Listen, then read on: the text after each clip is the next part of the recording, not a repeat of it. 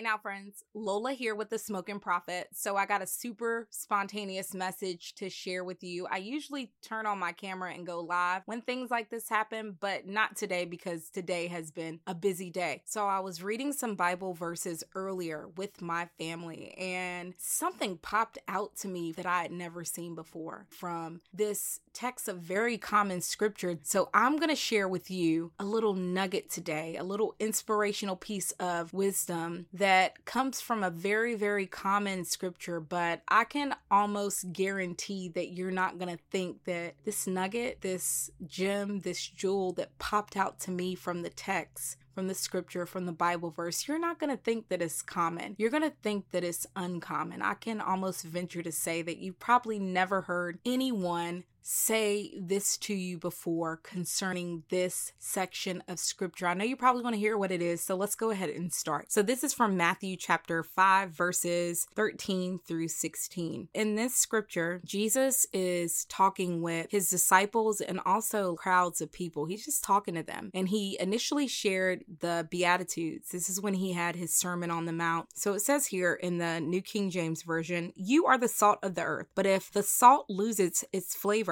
how shall it be seasoned? It is then good for nothing but to be thrown out and trampled underfoot by men. You are the light of the world. A city that is set on a hill cannot be hidden, nor do they light a lamp and put it under a basket, but on a lampstand, and it gives light to all who are in the house. Let your light so shine before men that they may see your good works and glorify your Father in heaven." And then Jesus goes on to teach a bunch of different stuff that if we look at it and we listen to it and try to apply it, it would help us be nicer people. He talks about how harmful things start in our heart and how we should forgive others quickly and how we should not be consumed with anger and different things, just a bunch of different stuff. And then something that I really enjoy out of Matthew 5 and 45, which says that God is just good and that he causes good things to happen to people who deserve it and people who you may think don't deserve it. So yeah, that chapter 5 is full of a lot of nuggets, but let me go with this very, very common piece of text and share something that is not common, something that you probably haven't heard before based on scripture. So here it is, verse 13, "You are the salt of the earth." In this section of scripture, Jesus is talking about us being salt and light. We've heard that before. When I think about salt, I think about the fact that salt is a preservative. When I was a kid and I used to visit the country all the time with my grandparents, and I am from the country, like I'm from the South. My husband loves it because he's from the city, so he has a country girl. He doesn't even know he has a country girl. I was outside one day talking and I was saying something kind of loud so that he could hear me in another part of the yard. And my grandmother was like, "Quiet down, country girl."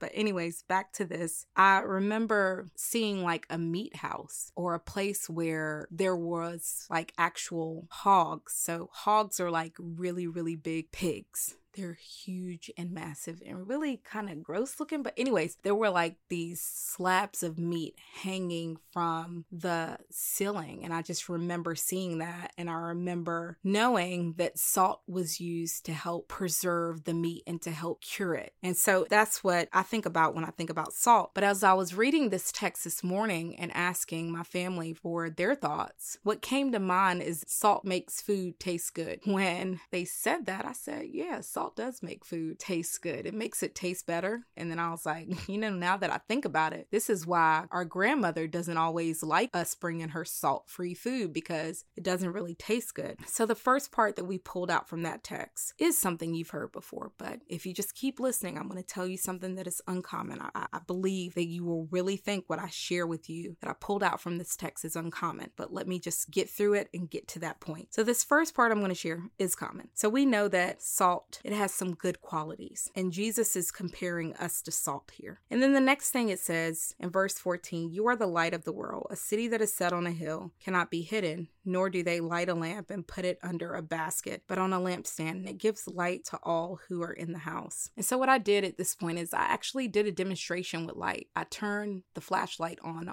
my phone. And I said, do you see what happens when we turn light on? Light helps us see. Light causes things to be seen. You put light with other light, the light is magnified. But if you cover the light up, and then I took a towel and I put it over my phone, I said, if you cover that light up, that light isn't seen. So it's not really helpful. It's not really doing any good. So then I went on to verse 16, and it says, let your light so shine before men that they may see your good works and glorify your Father in heaven. So I went on to explain, like, hey, we don't want to hide our light. We don't want to hide what we do, and what we do is good, because that's what salt does. It does good stuff. So we don't want to hide the good that we do. We also don't want to be the people that publicize it on the internet or set up a video camera every time we're going to do something nice, or we do something nice for someone and then we got to go tell someone else about it. We don't want to be those types of people, but what we want to do is just do nice things. And as we do nice things, I said, what does it do? And they said, it lets people see Jesus. It lets people see God. And I said, yeah, it does. I said, because they see him in us. So I read that verse this morning, went over that normal stuff that you usually hear when you talk about this verse of text. But then I came back and read it again and had another discussion. And this was at 12:26 p.m. today. I know, because I wrote it down when the thought popped out. But let me read this again. Verse 13, you are the salt of the earth, but if the salt loses its flavor, how shall it be seasoned? It is then good for nothing, but to be thrown out and trampled underfoot by men. As I read that a second time, we thought about salt and really everything that it is, and that it does make things taste good. It does keep things from spoiling. It does help meat, when there's no refrigerator, stay edible. It does keep it in good standing so that it can be used later. Salt is good. And if Jesus said that we're the salt of the earth, that means that we are the good of the earth. He says we are the salt of the earth. Now, I know that's common. That's common, right? And I'm not trying to say that we are good, because something that's kind of like my pet peeve is when people tell me I'm a good person, or they've said to me, you're a good person. And I'm like,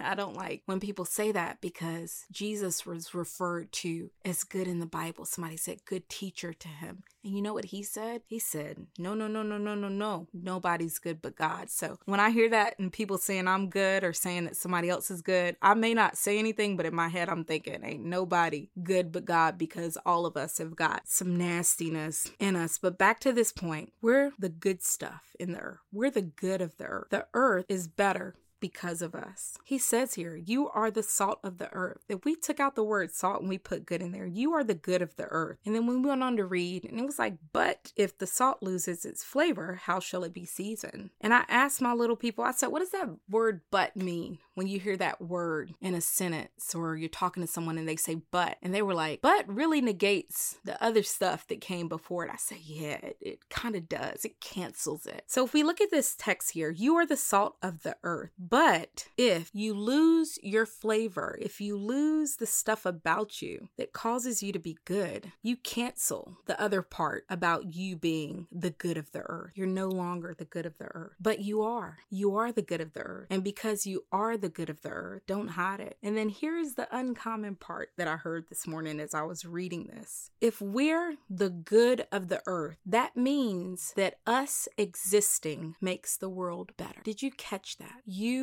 existing, you being born makes the world better. So if you've ever questioned, like, man, my life could not be significant enough. Man, there's got to be no reason I'm on this planet. There's nothing that I can contribute. Let me just tell you, by you existing, you make the world better, because you are the salt. You are the good of the earth. And sometimes it doesn't feel like we can be the good of the earth, because there's been something that has canceled out our flavor, our seasoning, our goodness, but you can get it back. So let me just pray. So Father, in the name of Jesus, and the reason I pray in the name of Jesus is because scripture teaches me that in John chapter 14, verses 13 through 14, Jesus told his disciples to pray in his name. And he said that when you prayed in his name, Jesus' name, that God would do it, and that glory would be brought to God by doing that. And so that's why I pray in Jesus' name. Not sure why you pray in Jesus' name. If you don't, if you pray in the name of the Father, the Son, the Holy Spirit, or if you just learn to pray, whatever it is, I pray in Jesus' name, and you can go check out that scripture to see why. John chapter 14, verses 13 through 14. But anywho, Father, in the name of Jesus, I just thank you for today. I thank you for letting me take that piece of very common scripture and you revealing